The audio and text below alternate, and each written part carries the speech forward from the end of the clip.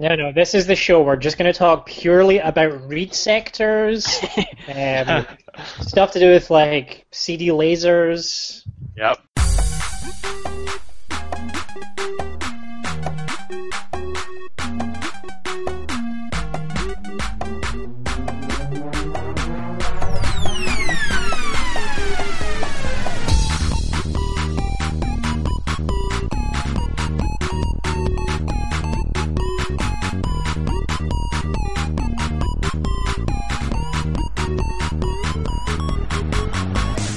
This is episode 83 of the Insert Credit Podcast.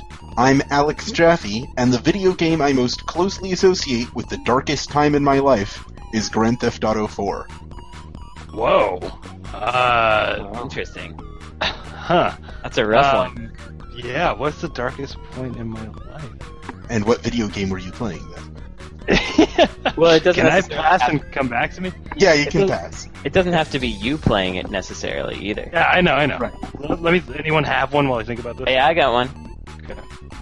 I'm Brandon Sheffield, and the video game I associate with the darkest point in my life is Street Fighter 4, and I'm not going to explain it. You don't have to. All right, I'm Frank Cifaldi. The video game I associate with the darkest point in my life, aka high school, is Final Fantasy VII, which I didn't play, but I watched someone play. Yeah. My name is Tim Rogers, and the video game I associate most with the darkest point in my life is all of them. That's a cop-out. I thought he was going to say... I would say Final Fantasy VI.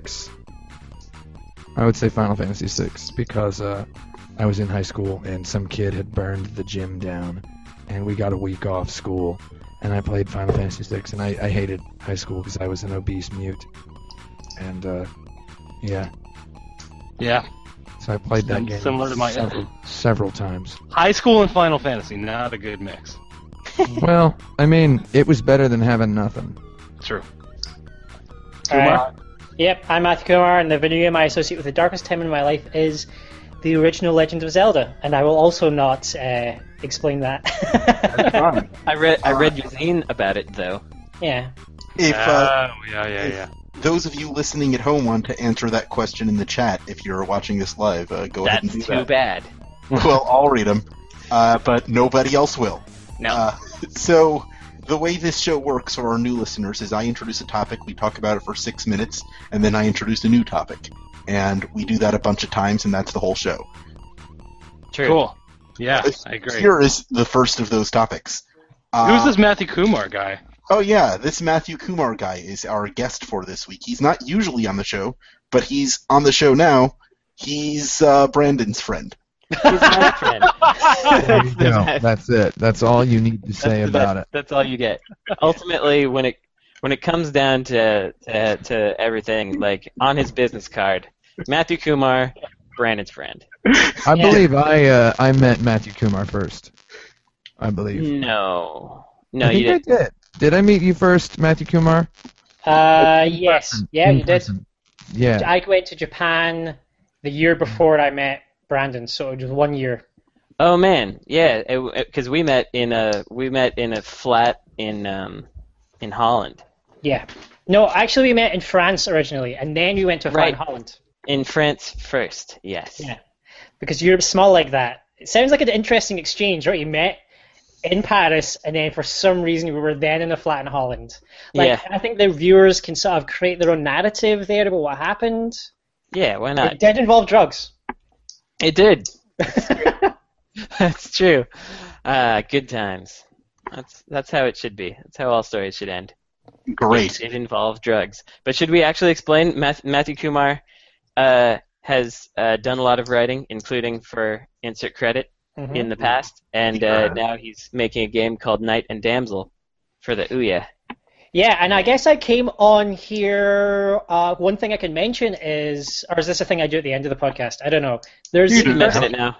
There's an event called Bit Bazaar coming up. I think it's May 10th in Toronto.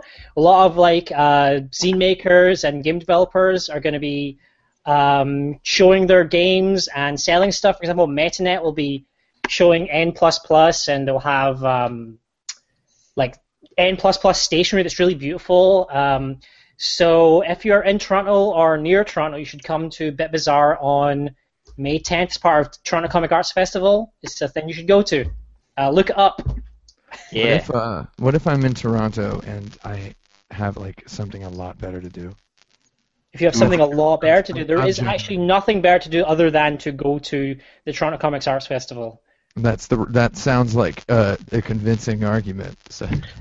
I learned from the movie Argo that if you pronounce the city like Toronto instead of Toronto, terrorists will murder you. Yeah, that's exactly true.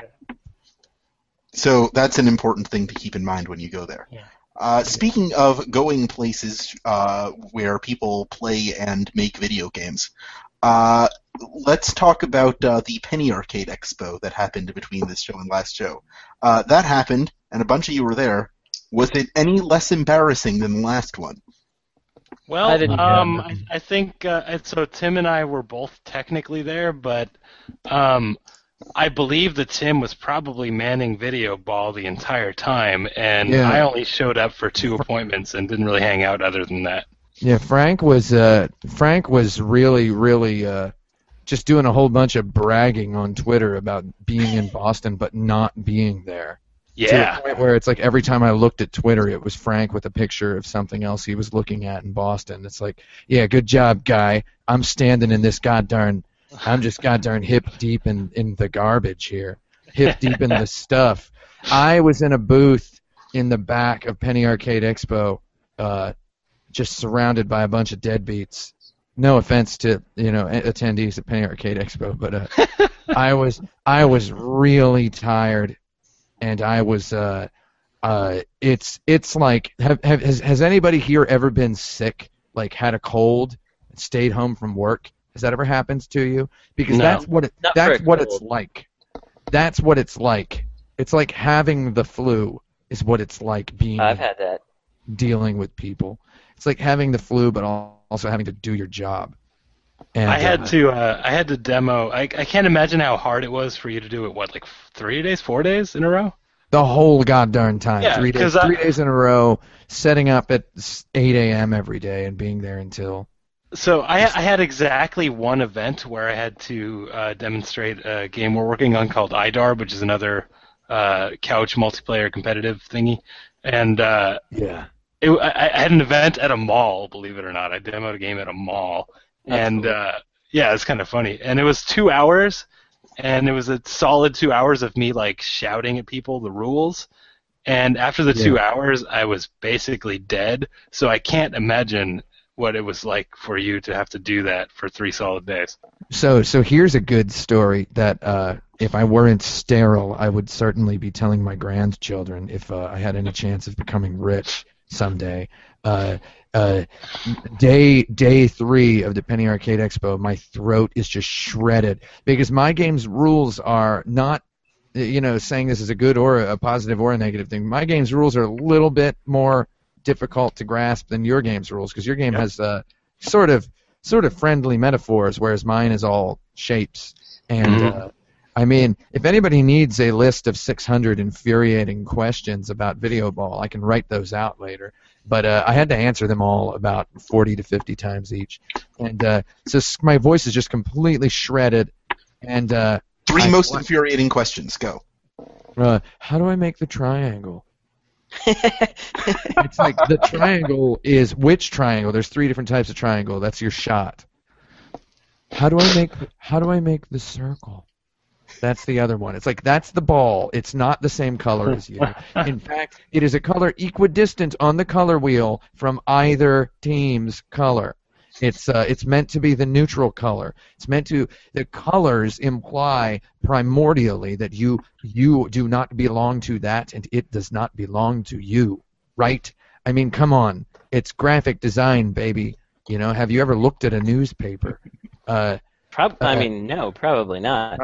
Probably not. No, you should see what some of these people were wearing. Newspapers. The third most infuriating question. There's probably about 40 of them that are tied for it. But I'm gonna make it pretty cool. Maybe I will write up a thing for insert credits. These are the most annoying the most annoyingly asked questions, the AAQ for our game. I'd read that. Yeah, so, my voice is just shredded from explaining this over just 90 decibel, just sound heat for what amounted to about 24 hours. And we also showed it at a party. And I flagged down our social media guy, right? I'm not going to name names here, but he's our social media guy. And I go, hey, can you fill up this 32-ounce Powerade bottle with some water, right? Like, I emptied this bottle. Can you put some water in here? He's like, yeah, sure, dude. And then, 2 hours later, I see the guy, and I'm like, hey, did you get that water for me? He's like, what? And I'm like, I gave you that bottle. Did you? He's like, I threw that away for you, man. And I'm like, oh, God. Okay. And then I go, is there by any chance some bottled water here? And he goes, nah, dude. Do you want some Pop-Tarts, though? And he had, like, a huge box, like a 96 box of Pop-Tarts.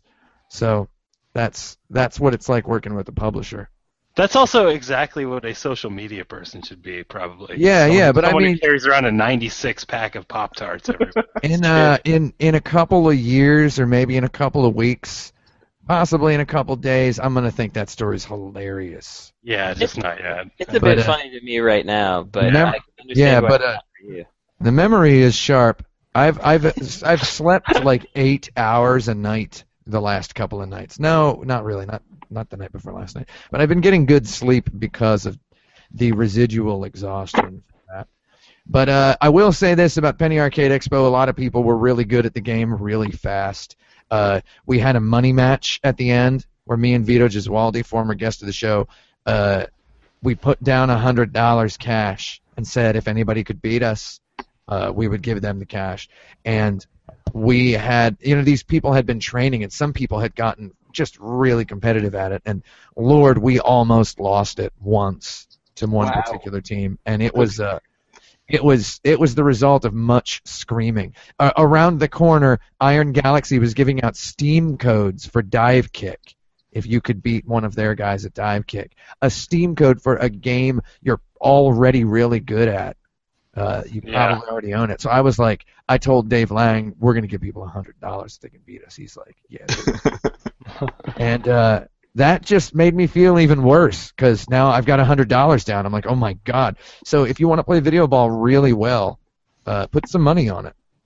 So I guess, sorry, I didn't mean to interrupt. The phrase, okay, the last sentence, the phrase that makes things interesting. Money sure does make it interesting. Let me tell you. All right. And I guess this is probably more what you were asking, because we discussed last Penny Arcade Expo being really disappointed with the show and not wanting to go, and I actually said I would never go again, but then this just kind of suddenly came up that I needed to promote our game, so I felt pretty terrible being there, and that's kind of why I was all Twitter bragging about doing other stuff, because that totally makes sense. Yeah, I would have been doing it too. God darn, I sure didn't get to do any other stuff at all the whole goddamn time I was there. I went to the Museum of Bad Art. I went to the Museum of Fine Arts. I went to New England Comics, birthplace of the Tick. I ate at the most reviewed restaurant in Boston. I ate at the most reviewed hipster brunch in Boston. I went to the crappy diner that Anthony Bourdain went to in No Reservations and said he had the best corned beef of his life. Man, I got a whole bunch of stuff. Hey, what was that corned beef? Oh, it was great. It was a corned beef hash. I should specify. CBH. I had all these grand ambitions to go to all these donut shops that I really wanted to go to, and I could not make it to any of them. I wanted to go to all of the top-ranked donut and fancy pastry shops in Massachusetts, and I couldn't get to any of them. They were all walking distance from my hotel. Yeah, because I went to Mike's Pastry, which is probably one of the ones you had in mind, right? Yeah, I went to Mike's Pastry, but I couldn't. The line was too long, and it was oh man. There's nothing people like on podcasts more than talking about local food places. So let's go on, leaving them with a taste of something more. Oh well, wait, I was gonna say something. What was I gonna say? Oh, I looked at the Boston, Massachusetts City Hall, which is a world famous hideous piece of brutalist architecture that then later, while waiting in line for the most highly ranked Chinese restaurant in Boston, which I did get to eat at, and I ate about 6 pounds of food on the last night of the show, I ran into Luis Hernandez, designer director of the game Jazzpunk, who I don't know if Mathew Kumar knows him, but he's from Toronto, and we ate Chinese food there, and we talked about how Boston City Hall was actually an inspiration for him in his game, so that was interesting, because he loves brutalist architecture. So that's the end of that. I don't know what you guys think of. I've had a question about brutalist architecture in the wings of the old question folder for a while. I might whip it out some show soon. Oh, the old QF. I'd say right. bring that goddamn thing, man. But You should use it now because I hate brutalist architecture a lot. It's perfect. Because Tim You likes hate it, it? I hate it. all right, Yeah. next time you're on then. But for now, which studios have had the best debut video games? Which studios released the best first game? Well, Titanfall's pretty good, I hear. Yeah. Does that count? What's that? Yeah. I mean, I suppose it does count. It does. And there's that, that Eco studio. Yeah. Nico. They made that Eco. Does that? I guess that counts as a studio. I mean, it does. Yeah. It was one. What else? But I think that's not really in this. I think that we kind of want something that's like from nothing completely, Yeah. right? Crackdown. But that's crack time? Crack time. Yeah. Crack Is it- time was okay. Is this going back to the drugs that were had in your flat? No, crack time is, man, how did that even happen? That was at the Jason Rubin, GDC right? Awards. Yeah, GDC Jason Awards. Rubin was hosting the Game Developers Choice Awards, and Crackdown won something, and he goes to Crack Time. I mean, Crackdown. So did he actually say that, or did we make that up? No, he Because said I it. remember that maybe we made it up. Okay, he said it. He Good, said that He makes said it it, and we funny. spent the rest of GDC verbally designing Crack Time. Crack time. Yeah. Yeah. So was- see, this is why I felt like maybe we made it up, because we've Right. talked about it for so long that it started to take on its own mythology. I remember there being a talking shoe that let you know that, hey guys, it's Crack Time. Yeah. Running Oh, yeah, around you're at the collecting dumpster and collecting stuff. floating crack from Yeah. Yeah, rotating 3D globules of crack, and you have to get on top of the tallest buildings and stuff. That was Yeah. Crack Time. So Crack Time is definitely the best. So that's crack time. game. That's what we're talking about, right? Yeah, crackdown. So I'm talking about real rookie cards of video games. Rookie Yeah. cards. Rookie card. cards. More like Hmm. Ricky cards. Exactly like that. Yes. Okay. Rookie Recordo. So let's just start sort of thinking of like the best games ever, I guess. Like Yeah. Team Eco was a good one. There's a whole lot of games that are the first game a team makes that are really good. So, Yeah. I mean, and it's like, GDC Sonic. does that IGF every year where they do best debut game by a studio, and I'm like, man, I want to start a new studio. You know? I want to start a new studio because we already blew that one. You know? Do they do one about? I don't think they do. Do they have that as a category? Best debut? Oh wait, Nah. or is that in the regular Game Developers Choice Awards? No, they don't have it anymore. I think that got retired a few years ago, if we had it at all. It was definitely in like the Game Developer Magazine Awards, but I don't know that I'm not sure that was ever in the Choice Awards proper.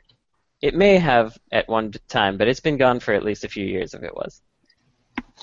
But yeah, Wait. best debut game. Was Gunstar Heroes Treasures debut? No, No. No. What, Gunstar Heroes? no, it was not. What was their debut, Brandon? It Hear it. was. Hear it. Well, their debut as Treasure was it Dynamite Heady or what? No, it was the Ronald McDonald game. McDonald. It's actually Donald McDonald in Japan. It is. Really? Yeah. Yeah, I didn't know that. Was it Donald McDonald? Yeah, I'm pretty sure it is. Like the Famicom game's called Donald Land.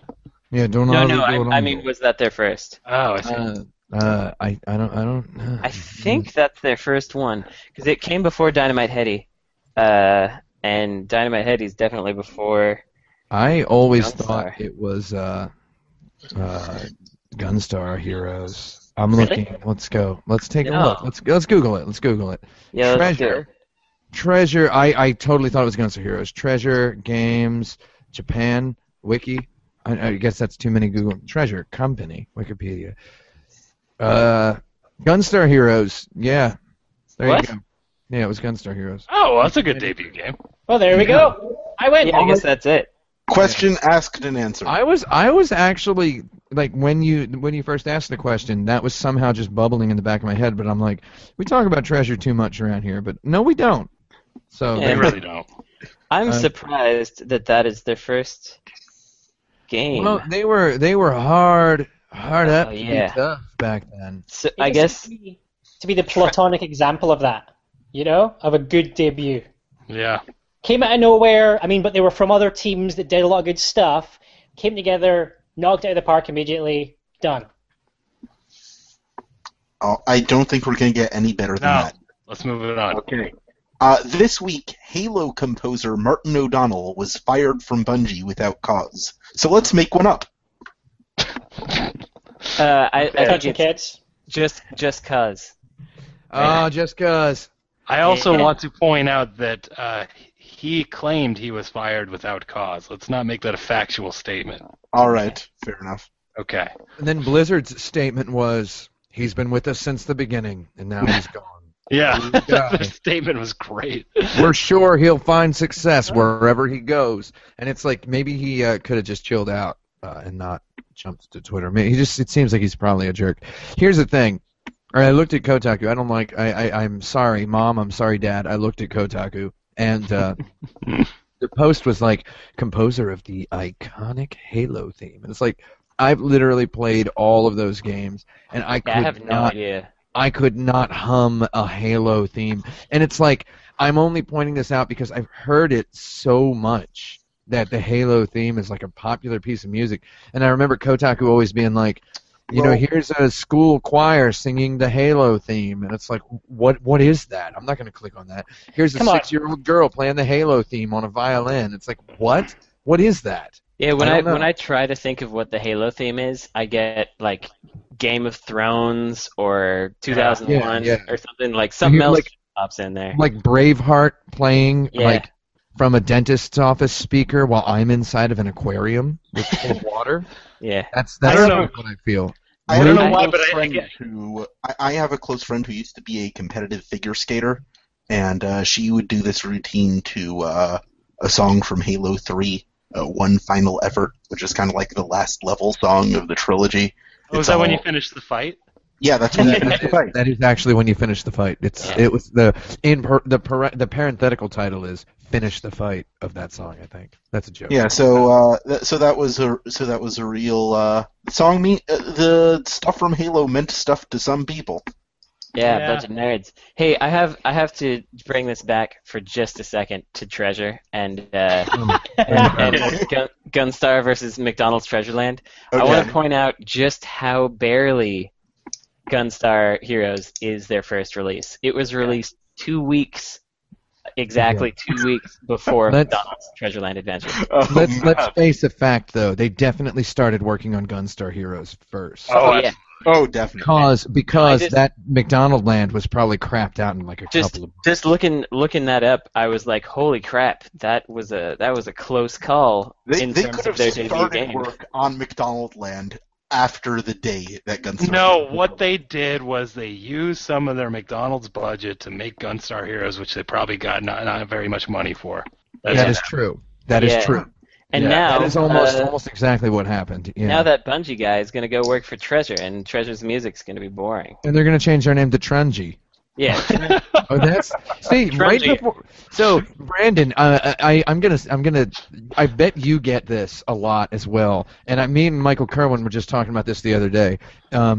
We do a lot of these word consonant swap arounds, and Oh, yeah. immediately before saying the word, you check. Is that a slur? Is that a hate word? Is that an Oh, yeah, obscenity? of course. Right? And so right before saying trungy, I was like, that's definitely something. And then I was like, no, wait, no, it's not. It took like an extra 5 seconds. And I was like, no, it's not. It's okay, do it. Well, you may Pull the recall trigger. from the last podcast where I accidentally didn't make that check fast enough before my mouth started moving, and I Yeah. referred to the Jaffe cubicle as the jubicle. Cubicle. Yes, that's it. And You then gotta be goddamn careful with you gotta that. be real careful with these. Yeah, so So anyway, he got fired. Why did he get Oh, fired? right, the reason. He got fired because they wanted to hire Nobuo Uematsu. That's Okay, the no, reason. I know they what. wanted to hire the Final Fantasy composer. They fired him because every single day he was Hustling. stealing someone's Jello from the Oh yeah, he was. from the refrigerator, and he would take it, and he was remorseless about it, and if someone would call him on it, he'd be like, "No, it's mine." He was I drinking. always He was have it. eating somebody's protein bars. He was eating their Yeah. Jello. He was drinking their Monster Energy drink. And when confronted, he would compose a song about how they were actually his. Like This on is the my fly. Jello. This is my drink. it's my Jello. Maybe he was gonna like compose. I don't see your name soundtrack on it. Jello. Say that again. He was gonna compose the next soundtrack on Jello. You know, like Yeah. you know, green Jellos, red Jellos. They have a different resonance, probably. I don't know. And, Green Jello, Jello Reach, Jello ODST. The Yeah, Wibbly so- Wobbly Orchestra, it's called. The, Yeah, mis- the the problem for him WWO. was he hadn't stole enough Jello to be able to make the soundtrack he aimed to. Right. So with the new Trungy game, it's going to be some Yeah. really red hot Jello jams.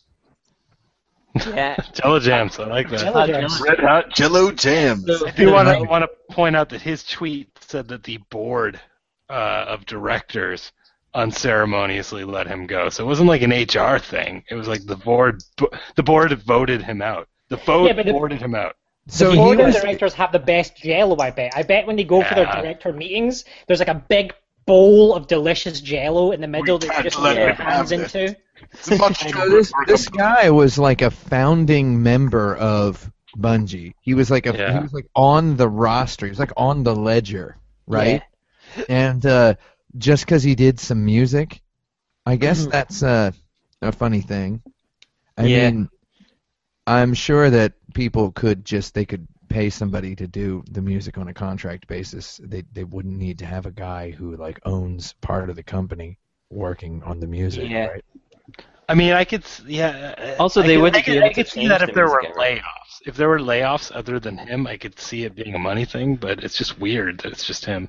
They'd probably been meaning to kick him to the curb for a long time. He's They probably probably the didn't like the deadbeat. guy. Yeah, he's probably a deadbeat. He's probably dirty. I don't know. Yeah. Have you I guys mean- ever noticed how Grant Kirkhope is attached to like 1 in every 3 Kickstarters as maybe we could get this guy if we reach this stretch goal? Who? Who I have is? no idea who that is. Grant Kirkhope, he did the Banjo-Kazooie soundtrack. No, man. Oh man, I think you're making man. this up because I've never heard about this being a It's thing. like it's a stretch goal in like 1 in 4 games I see on Kickstarter. Wow, so I you wonder look at different games. So I Yeah, wonder I if Martin O'Donnell will become one of those Kickstarter guys. I know Probably. Mitsuru Yamane is real up on being in Kickstarters now, and also Ken Levine or Cliffy B or Tim Schafer has to be in your video, or else you're not allowed to make it. Right. Yep. You got to have T-Shafe in there. Has Yep. anyone had a Richard Jakes stretch goal yet? No, but they should. Man, if You I'm mean Jack Quest? Richard Jacquez. Yeah. Richard Jack Quest? Yeah, that guy. Man, love that guy. You gotta love that guy. Bungie should hire him. Bungie Tim should give him a Fallon 1% stake in the company. Tim Fallon retired from games. Oh, well, he'd be a really good stretch goal then. Tim Yeah. Fallon is now Tim Fallout because Fallout. Yeah. that joke didn't really go where I wanted it to. I'm afraid. I like it though. Yeah. I like it. Didn't It Tom needs a Petty more write a something. song about him, Tim Fallon? Yeah. Tim Fallout. That's where it should go. Yeah, because Here's our next topic, folks. Oh hey, Hooray! What game would be the most interesting to watch if all the players were trying to lose?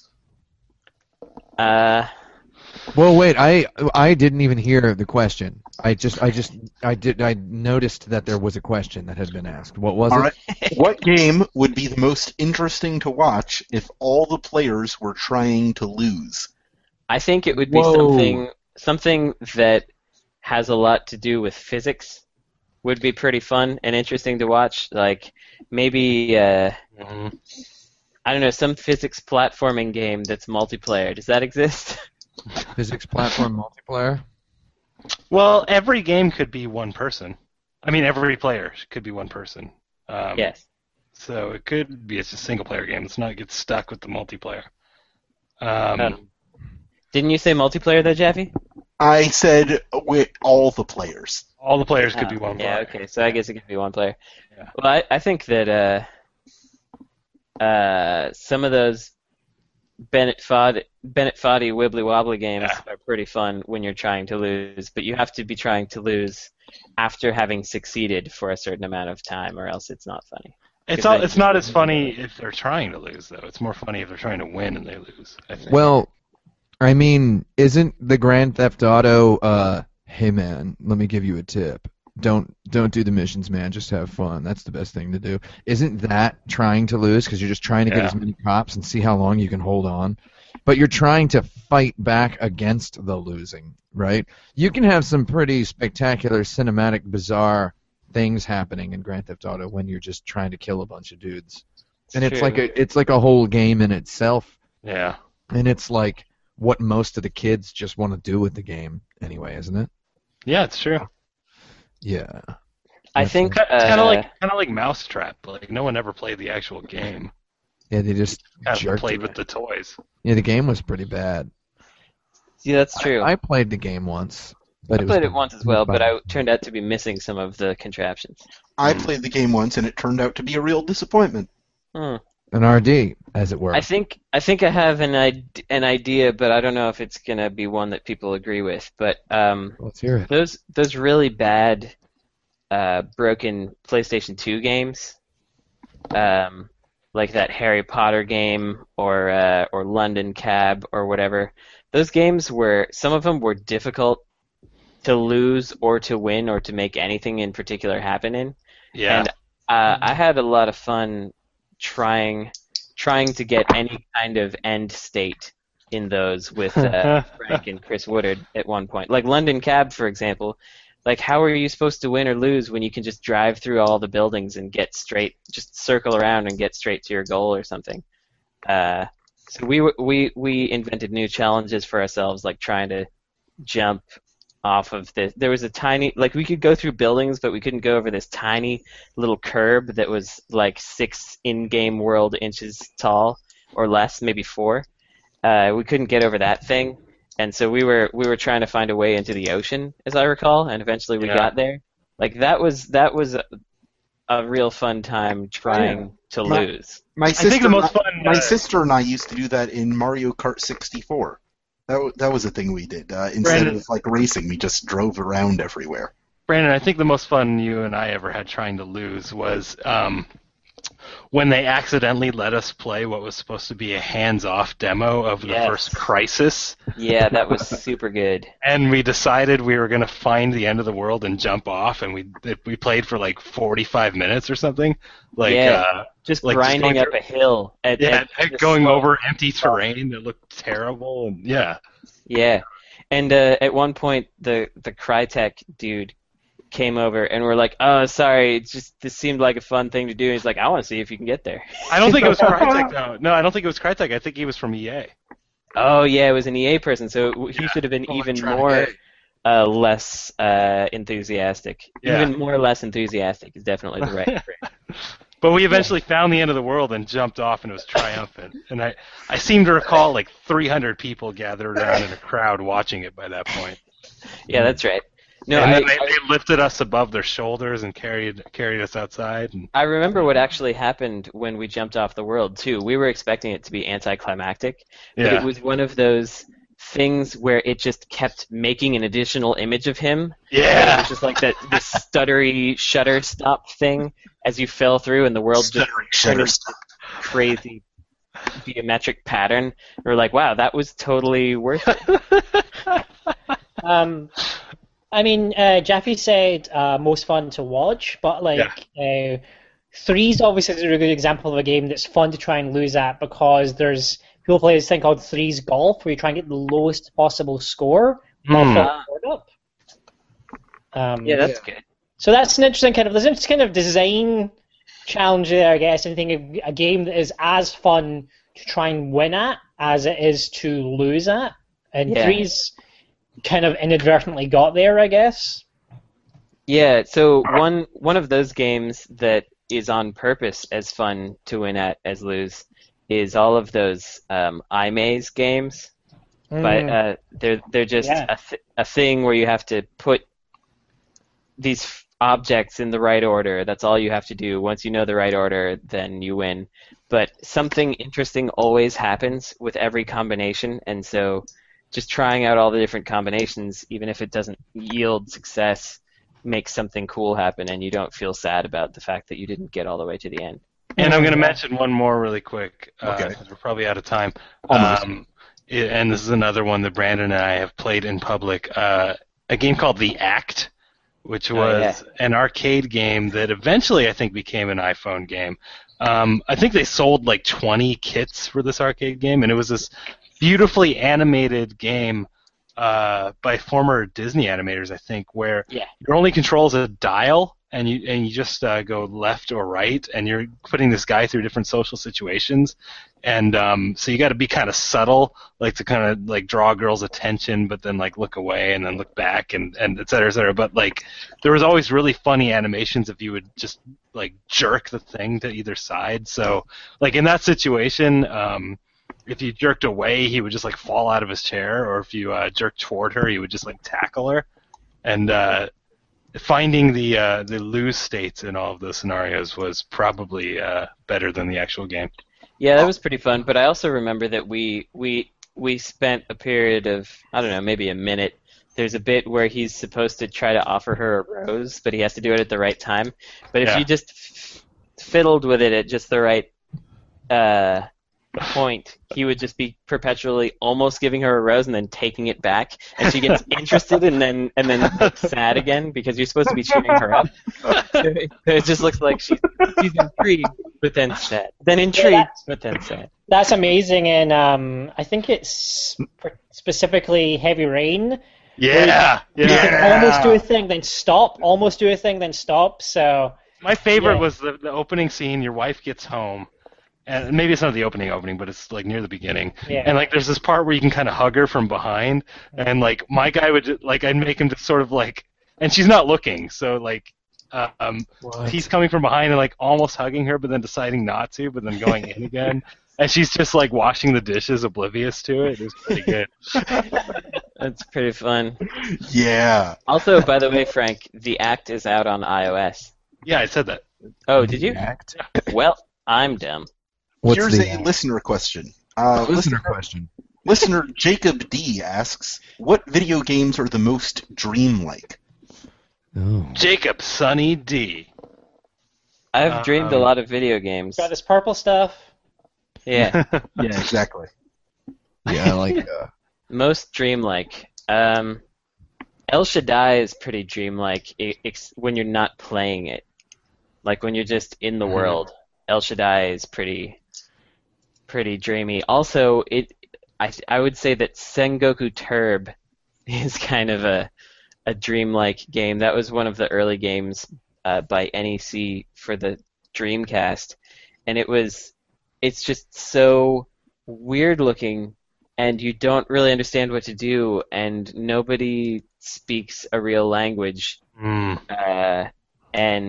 it's all just little chirpy birds. it's a bunch of turbs. Yeah, a whole bunch of turbs having a big war, and the gameplay changes. The gameplay changes and gets weird and stuff, but it just doesn't make any sense why anyone would make that game. I remember Lack of Love, aka LOL, for the Dreamcast. I remember that one being kind of similarly dreamy in that like you have no idea why anything's really happening. Oh, Yeah.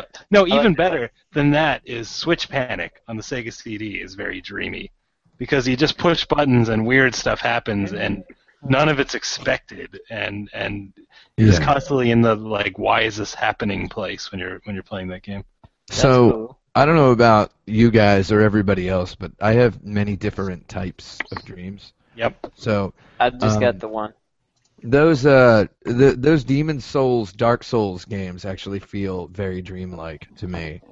Just the way the spaces kind of work together, or they kind of fit together, and the buildings kind of feel like buildings, but they don't feel exactly like real. They feel like real enough, and then I like the way, just the whole general vibe of those games where you die, and it's very emotionally poignant because a dream, more than anything else, is something that while it's happening, you usually believe it, right? Mm-hmm. You usually believe it. So, like, in a game where death is super meaningful and the game is about death and death is like a mechanic, that's sort of like believing what you're seeing in a dream. But to me, I think of the game Dark Savior for the Sega Saturn, not the Dreamcast, which obviously has all the Dream games on it. Every game's a dream on the Dreamcast. That's right. But Dark Savior to me is very, very dreamlike because it starts out with that scenario on a boat where there's just 3 different ways it can go down, and depending on which one of those ways it happens, you end up with these strange, bizarre scenarios that they just have their individual elements shuffled around, and who's like the identity of a person is different, and just sitting around thinking about that game is kind of like some sort of weird waking nightmare, and I really like that. Yeah, I've got to admit that. I don't have to, but I will admit, to my embarrassment, that when I first played that game in high school or whatever, I did not understand it. I didn't know, because I knew that some weird stuff was going to happen, but I didn't understand how it was going to happen or how my actions affected it, and I felt kind of dumb because I didn't really get it back then. So there was this game for the GameCube that I never played called Pokemon Channel. And the game was basically you were sitting watching TV with Pikachu, except all of the TV shows starred Pokemon. And they were about Pokemon. And you could, like, order stuff from the Pokemon shopping channel. Wait, is this your dream? Is this your dream that all TV shows star Pokemon? Yes, and this is a dream I had, like, all the time before this game came out. That's pretty really good. Kind of adorable. The Metal Gear Solid games are dreamlike to me in that, like, the stories make absolutely no sense, but if you play them long enough, you're just like, yeah, all right. Yeah, I'll go with that. And I always got and also I played all of them in like all night sessions, all 4 of them. So that could me have something too. to do with it. Yeah, it was really I don't tired. think I ever played one of those games during the day. No, I didn't either. And I've tended to finish them at like 4 or 5 a.m. So the combination of being really tired and like sort of just going with the plot that makes no sense. Yeah. On that topic, maybe this one's sort of unfashionable, but I actually thought that Flower, Sun, and Rain felt just like that, like this sort of dreamy repetition of being in the same hotel, things happening but not the same each day. Like I actually really enjoyed that game, even though it was a hot mess. But yeah, very dreamlike, I thought. Yeah. It's got good music too. So I was going to say Metal Gear Solid 4 feels especially dreamlike to me. It feels like one of those dreams where every person you've ever dated is in the same, is like sitting around your living room and they're just kind of not really talking to each other, and you're like, hey guys, want to watch a movie or want to go out and have something to eat, and everybody's just like, yeah, I don't know, and you're just all sitting there. Has anybody ever had a dream like that? Yep. Is that not one of the common dream archetypes? I don't know how common it is, but I have had similar scenarios, not necessarily with everyone that I've ever dated, but just like a bunch of them all hanging out together. I've definitely had that kind of big cast of characters kind of situation. Yeah. So that's what Metal Gear Solid 4 feels like. And if that were an aspiration of Hideo Kojima's, then good job, guy. Life is but a dream, Hideo Kojima. Life I is don't know what that was supposed to mean. Sorry. What a Kojima. So last week, Freaking guy. Yeah. last week, Nintendo asked us all a profound question. Do I don't you think that's fight true. for fun or for glory? Fun or glory? What are you referring to? So I can actually explain this. All right. It's Smash Brothers now has 2 types of online in the new Smash Brothers. Okay, Jaffe, don't even correct me if I'm getting this wrong. This is Okay. what my impression is. It's you can play for glory, meaning with kind of strict rules, like the common settings, right? Like the agreed upon tournament standard, or you can play for fun, which is change a whole bunch of stuff and jerk around with a bunch of parameters and et cetera, et cetera. Right? Is that it? Is that basically it? That's it, Tim. That's basically it. So there's 2 types of multiplayer then. There's the for fun and the for glory mode. And you actually choose we're those are all the titles. definitely competitive video game players here, so I think we're all going to play for Heck yeah. glory. Yeah. Yeah, but Glorious. the thing with the Smash Brothers for fun or for glory thing is Hold on, Can- Matthew. Can you say for glory again? for glory. Sound good Yes. to you? Yes, that sounds great. Thanks. Okay, brilliant. Is the thing is, it's kind of that stereotypical argument, which is that if you play Smash Brothers for glory, you are sucking all of the fun out of it. Obviously, one says for fun, but the idea is for glory is Final Destination, which is just a flat plane, no random things happen, and if you watch people play it Evo, I watch some people play Evo, it's super intense and really technical. So it is quite impressive on that level, but a lot of people who like to play Smash Brothers, for fun would never ever play it that way because it just seems to remove everything about the essence of what Smash Brothers is supposed to be in the first place. But I don't know if I agree with one way or the other. It's just that's what the argument is, right? That's what Jaffe wants us to get into a discussion about. Well, I mean, I guess it's probably time for me to make my joke, right? Which is not my joke, but my statement, which is, I want to play for fun, and when you play for fun, that means that you're not playing Smash Brothers. Oh, There you go. Oh. Whoa! I mean, it was obvious that I was going to say that. Yeah, That I was the- thought that you were was going to the say the bubble real there. question. I thought you were going to say the real question is if you want to play for gun or for Flory. No. Oh no! You Yeah, should have made. Man, make- you lose, I don't- Brandon. You lose. You should have made that joke. Yeah. I am more interested in the Tomodachi Life trailer that Nintendo put out last week. Oh yeah, I me was- too. Oh, Sure. oh, Yeah, I I saw wanna that get thing. I want to get that game. And I was like, hey, I can totally get how human beings that are not me would be interested in that video game. Oh, I don't yeah. even want to play the game, but that I have a super trailer- negative interest in that.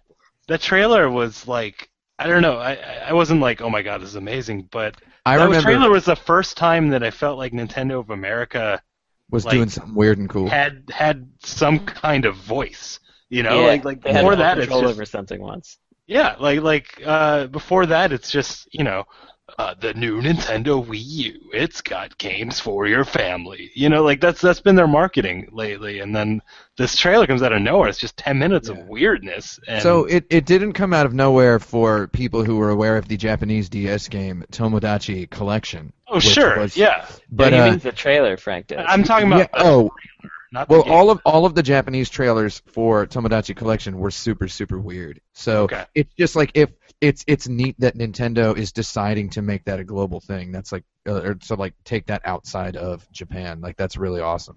And it is unexpected that they would market something like that in the U.S. It's extremely weird.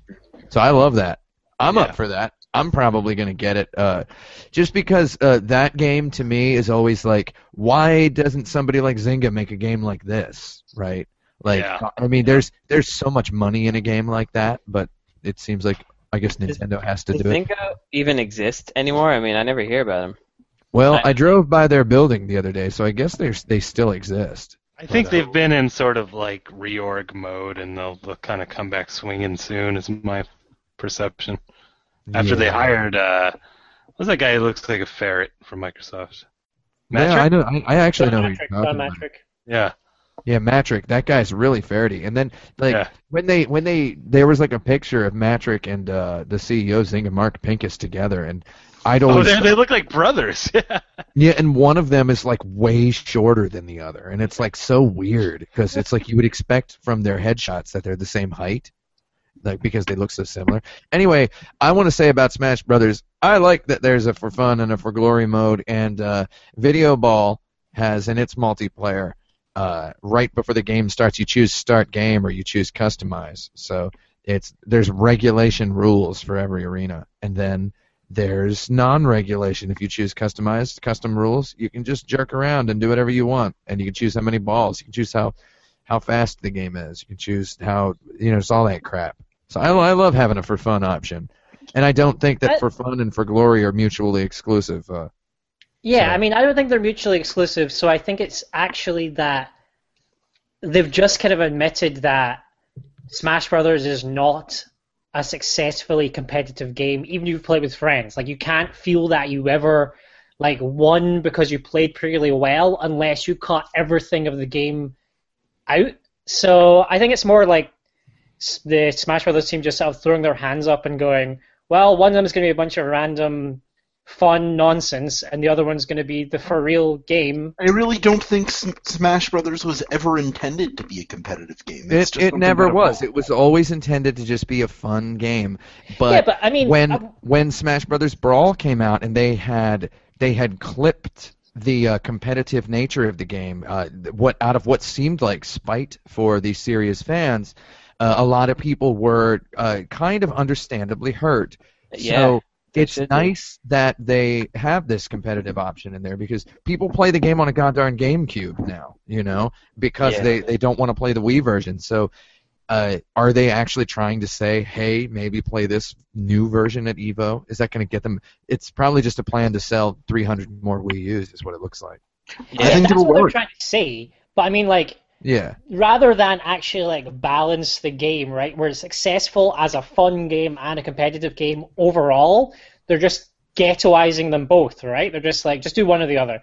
Because I mean, it's like, I like games where, like, stuff happens. Maybe so some, it's like the difference in board games between like a game that people call a meta trash, which is all dice rolling, and they say, well, there's no true like competitiveness in that because you're just rolling dice, and like those Euro games where it's all very serious, drawing cards and shit. And that doesn't mean though that you can't have an Ameritrash game that's really, really competitive, even though there's that random element. I guess that I don't know if I've got a point here, but that's what I'm saying. All right. Heck yeah. Here's our next thing. This is going to be a bit of a thought experiment. Modern psychology divides the human experience into 6 universal emotions. So I'm going to name one of them. Like Princess Peach. And you have to tell me Princess exactly Peach. Like Princess Peach. You have Princess to tell Peach. me which video game, and you can't say Super Princess Peach, best addresses that particular emotion. Okay. Yeah. Okay, our first one is happiness. Super Princess Peach. Darn it, Tim, you see, the thing is, I just said, like 15 seconds. Yeah, All right. okay. Happiness, huh? Yeah, happiness. Probably something with Kirby in it. No. Yeah. No, Kirby doesn't make me happy. Expressing happiness. Let's see. One of those games where all the little thingies are happy in the background and everything. Super Mario Brothers 3 has the dancing flowers and hills in the very first. I feel like that new Super Mario Brothers, which I don't even like, where everybody like jumps up and down and like dances in time with the music and stuff. Like, wait, was this Nintendo games only? No. Okay, so Rainbow Islands. Nintendo games only.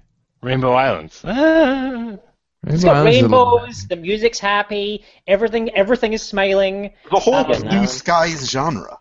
Outrun. I think Outrun 2 is the one that I was going Nothing has a, like, if the car in Outrun had a smiley face in the front, then I would say yes, but it doesn't. That's a little on the nose. I almost wanted to say Parappa the Rapper, but then I was like, no, Parappa the Rapper is really depressing if you mess up like a tiny bit. Yeah, that's true. And it's so easy to mess up. You're rapping awful. The main character is a flower with a happy face. Moving on. Sadness. Oh. Most games. The Last Guardian. Oh, TLG. TLG. Too soon. Silent Hill. Yeah, Silent Hill. Silent Hill's not. Two. Yeah. Sadness. I don't know. Like sadness to me also implies some form of self-punishment, which is why Silent Hill kind of came to mind for me. Yeah, that makes sense to me because you have to force yourself to feel these terrible things. Yeah. But also, obviously, Final Fantasy VII when Aeris dies. Duh. Yeah. That's really. It's such a shame. Yeah, that's when we all cried. I'm still crying. That's why. Music died. I gotta say, I liked her so much, and I couldn't believe that they would do that. That's a joke. I thought she was really corny. Remember that one time she gave you flowers? No. Yeah. She gives you the flowers, and then you're like, oh man, why? I hope she doesn't die. Yeah. You know, in Crisis Core, you help her set up that flower garden at the beginning. You're the reason that Man, happens. So. is that a joke or is that something that actually happens? Well, now that I've said it out loud, I'm not sure anymore, but I'm pretty sure that was real. I only played halfway through that game. I played it a fair bit. That's amazing! That's like a prequel to Die Hard showed up like, oh, this Nakatomi Plaza. I sure hope that there's no, like, hostile takeover. Yeah. No, like, that'd be amazing. I would totally watch that, where they're like, how big should we make the vents? And it's like, what if they were big enough that a man could fit through them? You're crazy. Yeah. He's like, no, I want to be big enough that a man can fit through. Don't! No! Like, I'm Nakatomi! Yeah. Nakatomi! Yeah. Our next emotion is surprise. Okay. Surprise! Oh, I know this one. This Final Fantasy VII when Aeris dies. Here's a good joke for Tim. It's Bikuriman. Bikuriman. Yeah, I know that one. Yeah. That's a good one. That means surprise man. So. Oh, there you go. Man. I love Bikuri. Yeah. You got that Metal Gear Solid with them exclamation points. I think that based on his dedication to it, Frog Fractions is a pretty good one because Oh yeah.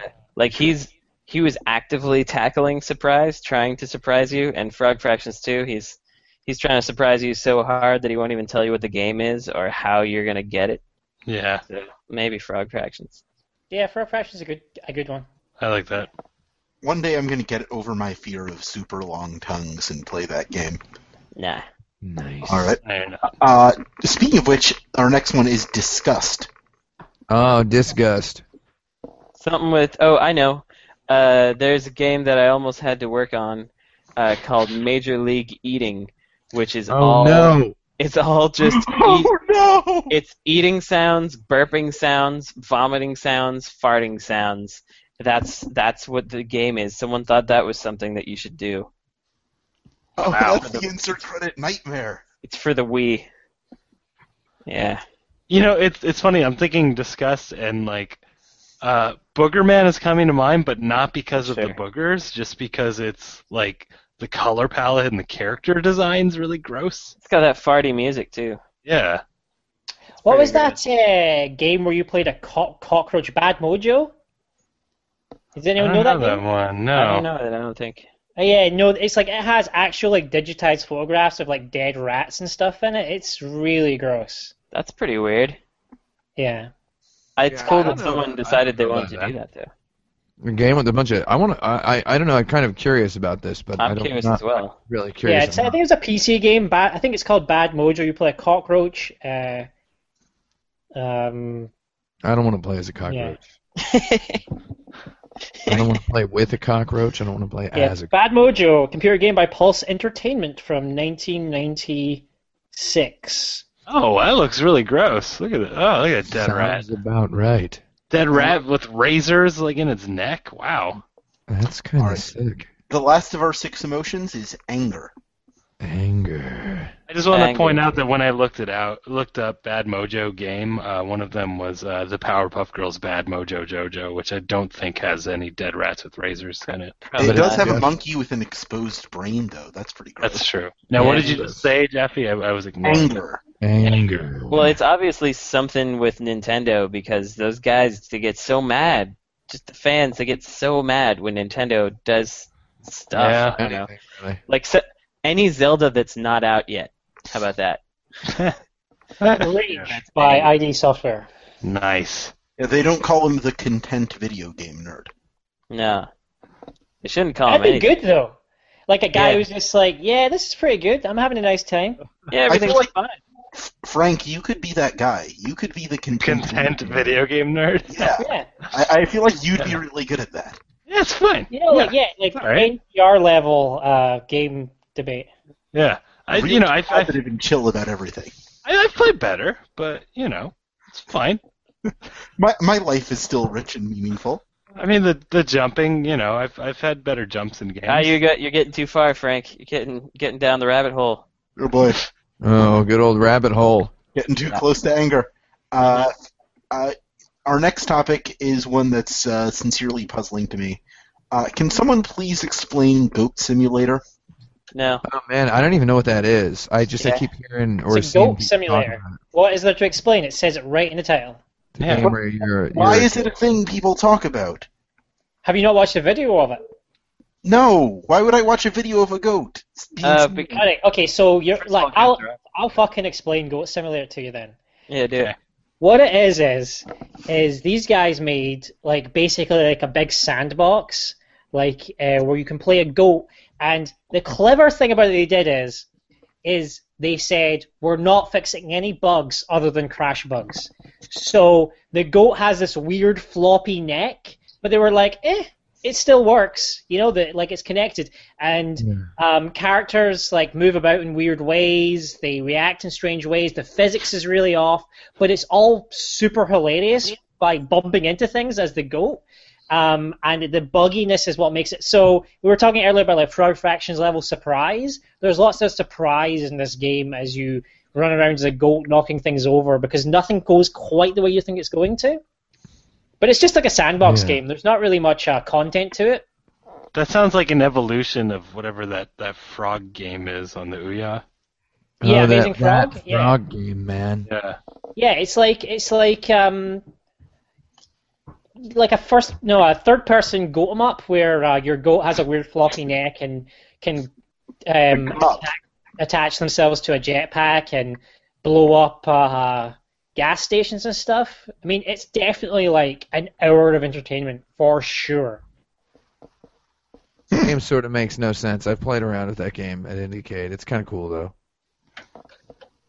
And I guess the reason people are talking about it is, it's that, but also just the title. It's got a good headline.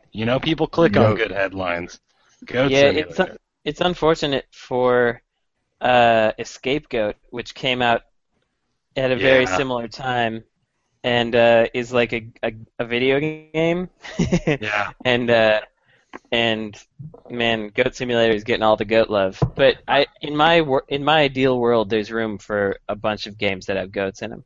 And I don't think the goat thing is the interesting. I think the interesting thing is deciding to only fix crash bugs once you reach a certain level of the game working. I think that's a really interesting way to go. I want to say that next time we do a best game of all time episode, anyone who votes for Goat Simulator is permanently banned from the show.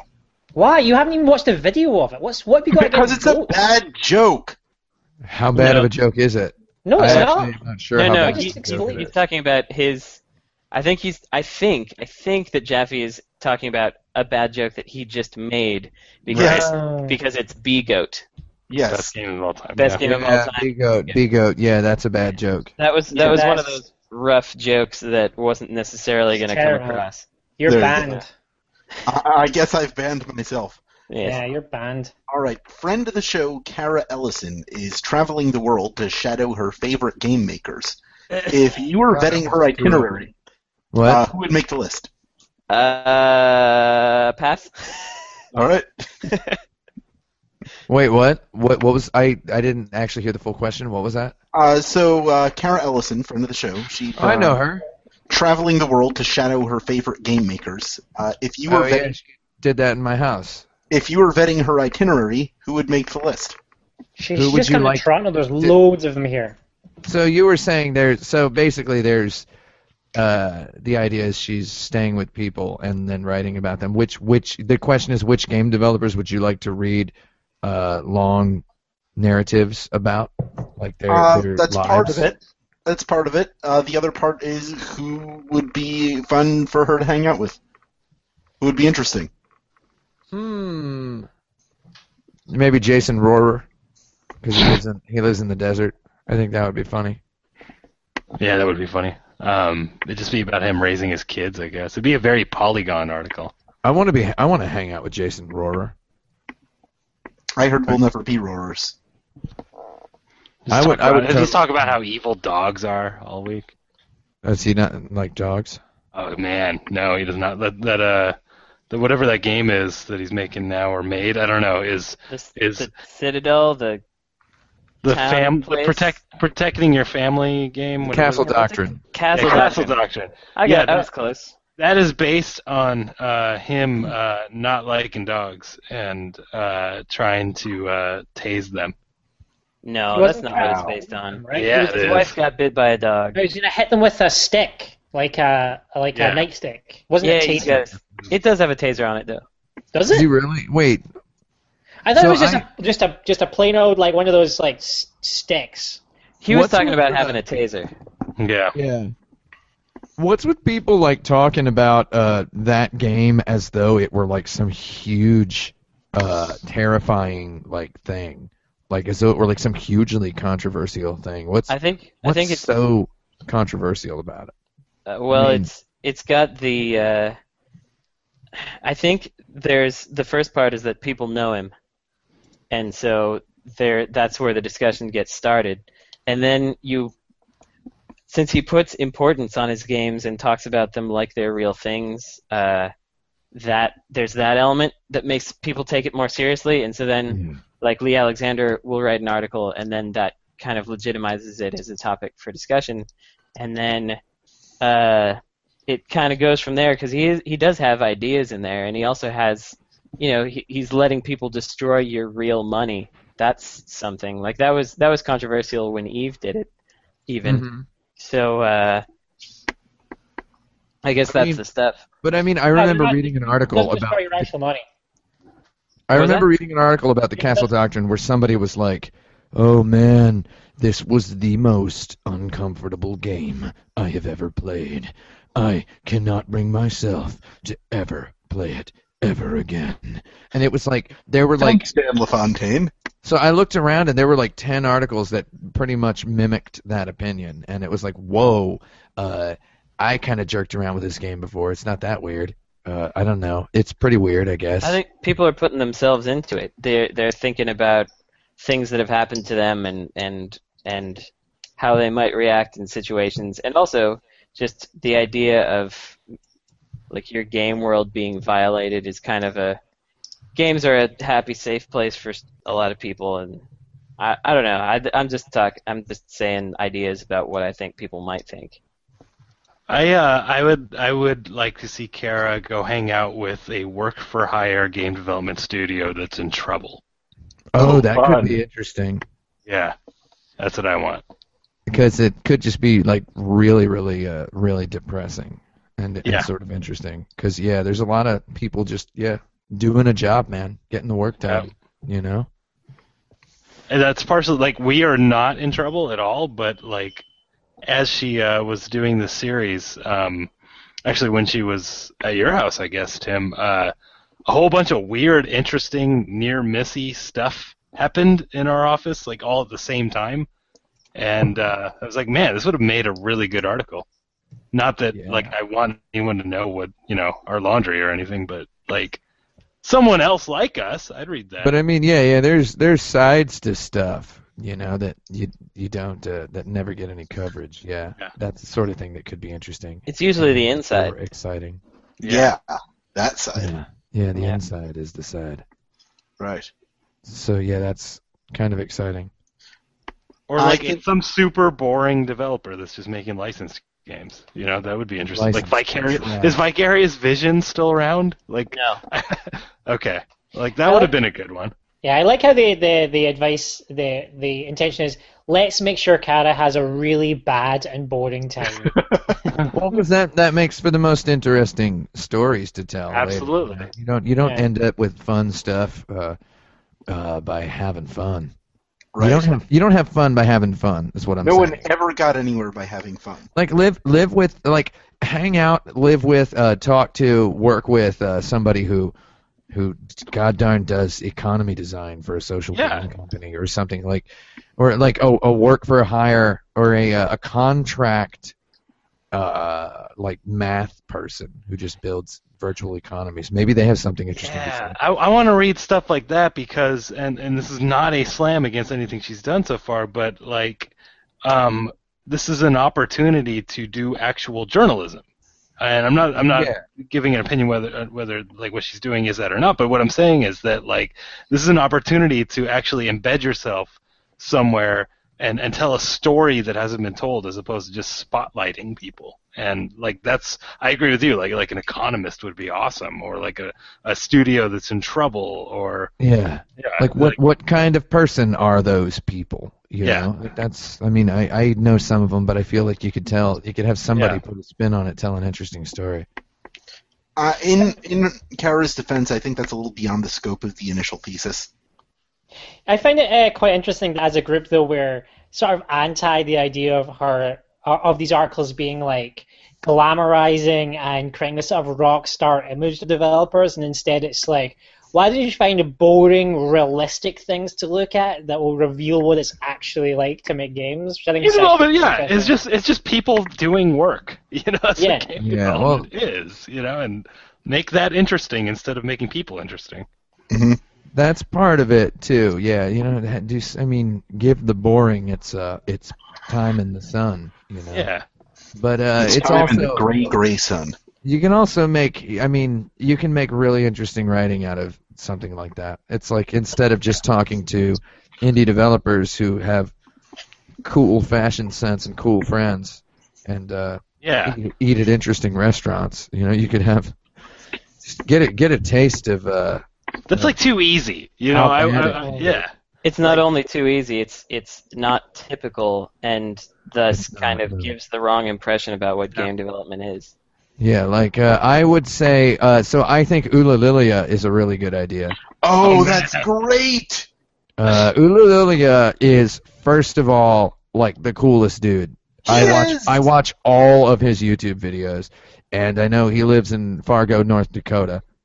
Which is also one of my favorite movies, which they made a TV show of. Did you guys know they made a TV show called Fargo that is set in the universe of the film Fargo? I did not. Yeah, it just started. It's on FX. It just started like 2 days ago. I guess I heard about it. Also, I don't know who ulillillia is. You don't know who ulillillia is? I think you should just go ahead and turn your computer off and throw it out the window. Ulillillia is. I think instead that right after this is over, you should look up that name and go. Yeah.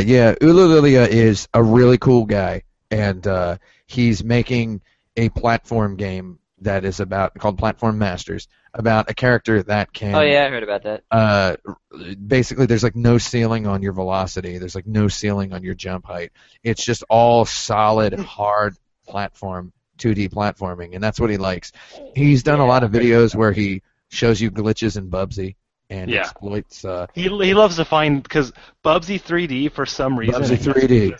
Yeah. I mean, I guess because it's 3D, like it tells you how high you are, and he's really obsessed with getting to the highest points he can in Bubsy 3D, and it's fascinating. It's just really digging around, rooting through these games, just finding stuff.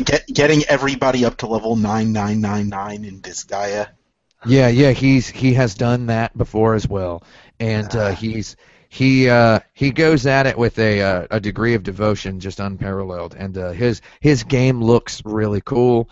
It has like not infinite, but it has like 1,000 layers of parallax going in the background, and he's always like. I heard about that too. He does these 20-minute update videos once a week. I watch all of them just because, put it on and just chill out with it. And like going back to the Kara writing about him scenario, it's like he's an interesting person because he's terrified of mirrors. He only eats frozen pizza, I believe. Like he's a weird person. He's an interesting guy. Yeah. Yeah, he's there was a sort of a documentary that was being made about him, The Platform Master, I believe it was called, and I'm not sure if it ever really finished happening, but that could be a cool guy. If she could get in touch with him, that would be the one that I would be interested in reading. Yes. I would be interested in writing one of my own. I'd go hang out with that guy for a week. I'd be interested in watching the version of Indie Game, the movie, that interviews people like him instead. Yeah, instead of people like these newly affluent dudes. Newly affluent white dudes in glasses who made $1 million off of their chasing the dream of Super Mario. I'd rather see. None of those games had. Super Meat Boy feels real good, but I'd rather watch. That feels good. I'd rather watch a documentary about the guy who lives with his mom still and lives with his sister.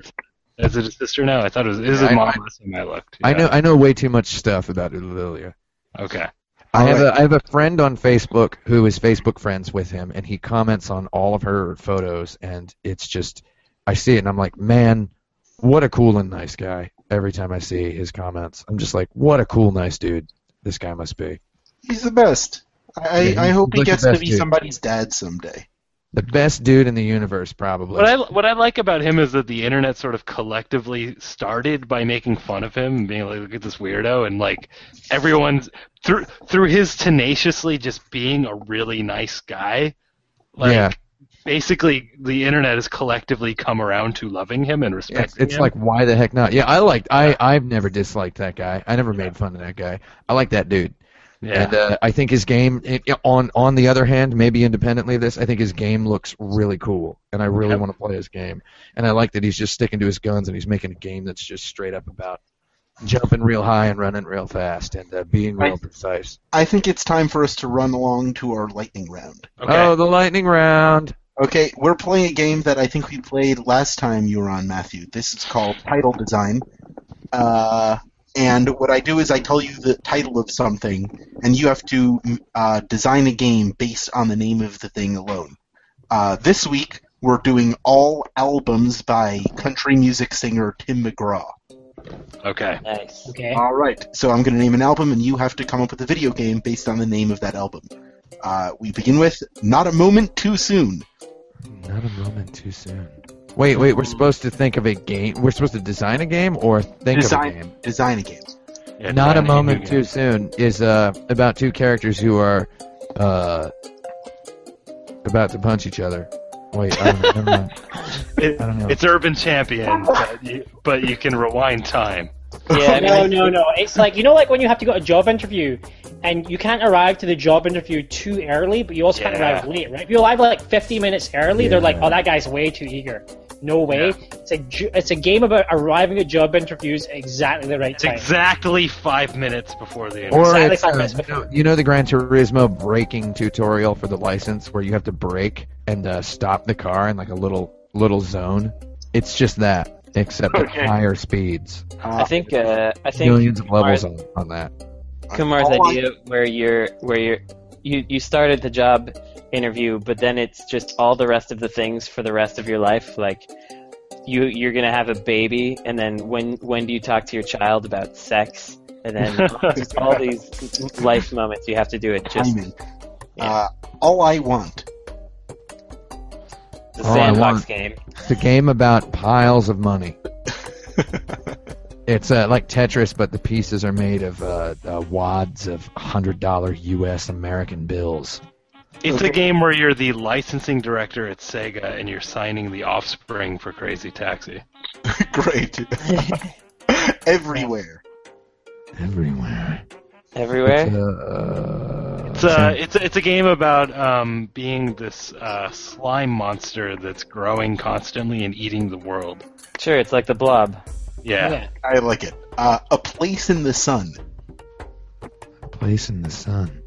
You're on a rocket ship that is on a collision course with the sun, and there's like a little island on the sun that you can land. Yeah, and if you just hit that island, then you'll just live on the sun. Yeah. Then you'll make it. And it's like so you can either fail or you can try to like direct your trajectory until you land on the sun. Yeah. All right. On the little sun island. Set This Circus Down.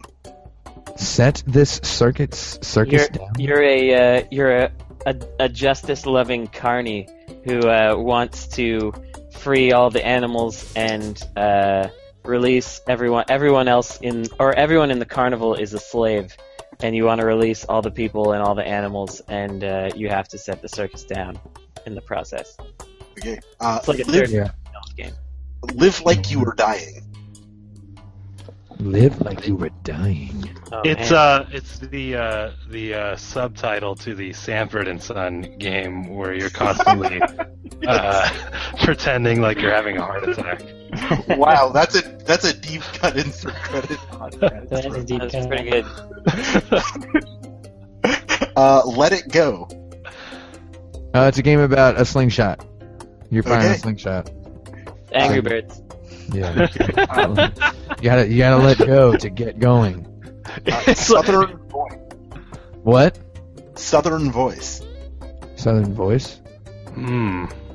You know, okay, I think this is it's a game about a community newspaper that starts covering this weird thing that happened, and winds up getting deeper down the rabbit hole into some weird conspiracy. It's Southern Voice is the name of the paper. I like it. I was thinking, what about that game? Remember that game where you had to like tell a woman like on like a spaceship what to do? I forget. It was PlayStation 2. Does anyone remember that game? Yeah. The community game called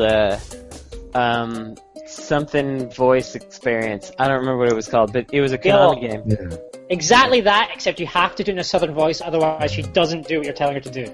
Yeah. She can't understand you unless you're Yeah. talking like. Yeah, you have to do something like Truman Capote or whatever, otherwise she just won't do what you're saying. Yeah, and she's like Paula Dean, and she only speaks Southern. Yeah. Emotional Vegetable owl. traffic. Emotional what? Emotional traffic. Oh, baby. It's Super Princess Peach, but you're a car. No, there's a Yeah. You're driving in cars. Okay, so it's a game about just like a commute to work. It's a 3D driving game, and there's 6 different emotions, right? And every driver on the road possesses one of those emotions, and like the emotion determines like the color of their car. So if someone is sad, then they're like driving really slowly, and if they're angry, they're driving really fast. It's kind of like Pac-Man AI patterns, where each ghost does a different thing. So you're just trying to get from point A to point B, but the emotions of the traffic is procedurally generated. Oh, that's cool. So that like some people are starting and stopping because they're happy. I don't know. You should be able to affect their emotions though, because that'll otherwise it'll be kind of just a cruise. So go ahead. Yeah, but each car has a different emotion, so it's I don't know. It's Maybe you can roll down your car windows and play a sad or a happy song from your stereo. yeah, you have like 2 buttons you can press while the window is rolled down. You can flip the person off, or you can give them a thumbs up. So you have the flip off button and the thumbs up button, and that can change. Like flipping off a happy person will make them angry, but flipping off a sad person will make them disgusted. Yeah. And flipping up a disgusted person will make them happy. And thumbs upping a sad person will make them happy. Flipping off thumbs upping a disgusted person will make them angry, of course. And Wait, I have no idea. action has a chance of making them surprised. Flipping off an angry person will make them happy. Okay. And the last one is 2 Lanes of Freedom. 2 Lanes of Freedom. Same game as Emotional Traffic, but there are 2 empty lanes. You cut off. Yeah, Same game as Emotional Traffic, but with 2 empty lanes, so that you can kind of get through there faster. Sure. All right. That's our show, everybody. Is there anything you guys want to talk about? Projects going on? Make our audience aware of them? I guess I would like to talk about how, if any of our audience happens to be from Poland, that y'all should come to the Digital Dragons Festival out there in May, because I'll be there, and then we could say hi. And if you know how to program games, then we could say hi even more. So Say a just whole as bunch just of- as likely to just as likely as people being in Toronto or Poland, if you have Windows 8 and buy Windows 8 games, buy Hexic. Okay. That's equally as likely. Yeah. Yep. And I'll just restate, if you're in Toronto on May 10th, you should go to the Bit Bizarre at Bento Miso as part of the Toronto Comics Arts Festival. You can Google all these things, and you can play lots of awesome video games, including mine, Knight and Damsel. So cool. I want to say something else about Hexy really quick because it's funny, and then it's Tim's turn. I'm sorry, Tim.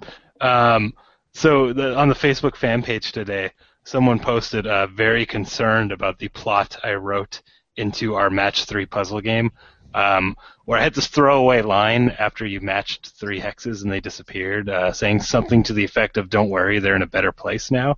And someone was very concerned that they possibly were killing hexagons, and they were wondering if the actual plot explanation was coming in a future update. So that's one of my proudest moments. Are you killing hexagons? Yeah, I have a really boring explanation in my head of what you're actually doing, and I should probably just keep it to myself. I want to hear it, but off the air. Spoil it. Okay. My thing I was going to say also deals with the voice sample, and I was going to say that we recently put a pre-match screen in Video Ball where we have our announcer Jen Frank's voice saying, "Get ready for Video Ball," and I just wanted to hype to everybody. I wanted to let everyone know that the command, I feel very bad about that being in there. It is disingenuous because no matter how many times you play, whether it's 0 or 1,000,000, you cannot get ready for Video Ball. It's impossible.